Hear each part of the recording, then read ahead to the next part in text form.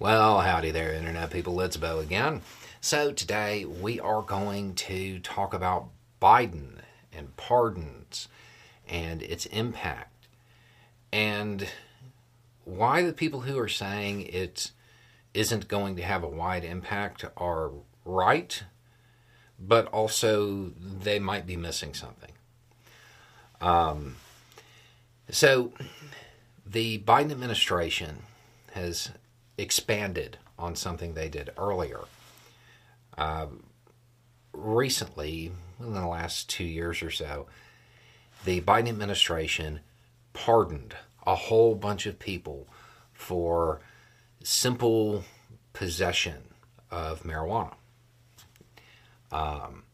They have expanded the statutes covered by that. Now, I've talked to people and asked, how many people are going to be impacted by this.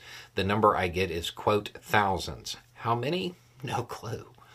But they generally agree that it isn't going to be a widespread impact.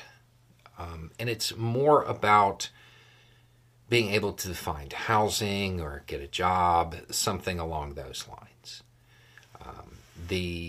The pardon itself is automatic. However, to get those kind of benefits from being pardoned, if you are one of the people who is impacted, DOJ is going to have a certificate that you have to apply for. Now, the reason people are saying it's not going to have a huge impact is because Biden has the ability to pardon federal offenses. Most of this type of charge occurs at the state level, so it isn't widespread. That's true. That's a true statement. But it also might be missing the point.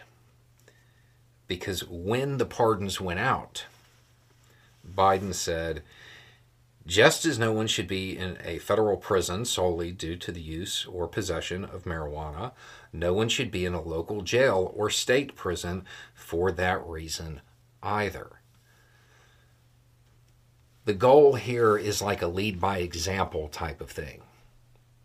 The push that the Biden administration is going for is trying to get governors to do something similar. So that would have a wider impact because governors can deal with state charges where the president can't. That's the push. Now, there are other things that this might be a signal of as far as how things are treated at the federal level. There's a whole lot to that. We may end up doing a whole video on what that would actually take. But this is a sign that he might be willing to pursue that.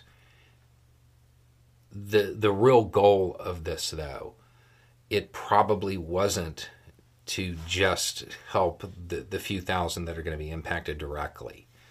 It's to set the tone, particularly for Democratic governors, that it's okay to do this. And I think that's what they're angling for. We'll have to see how well that's received. But those people who are saying this isn't going to impact a large percentage, yeah, they're right. They're right. But it's because the overwhelming, and I mean, it's not even close. Those charges occur at the state level.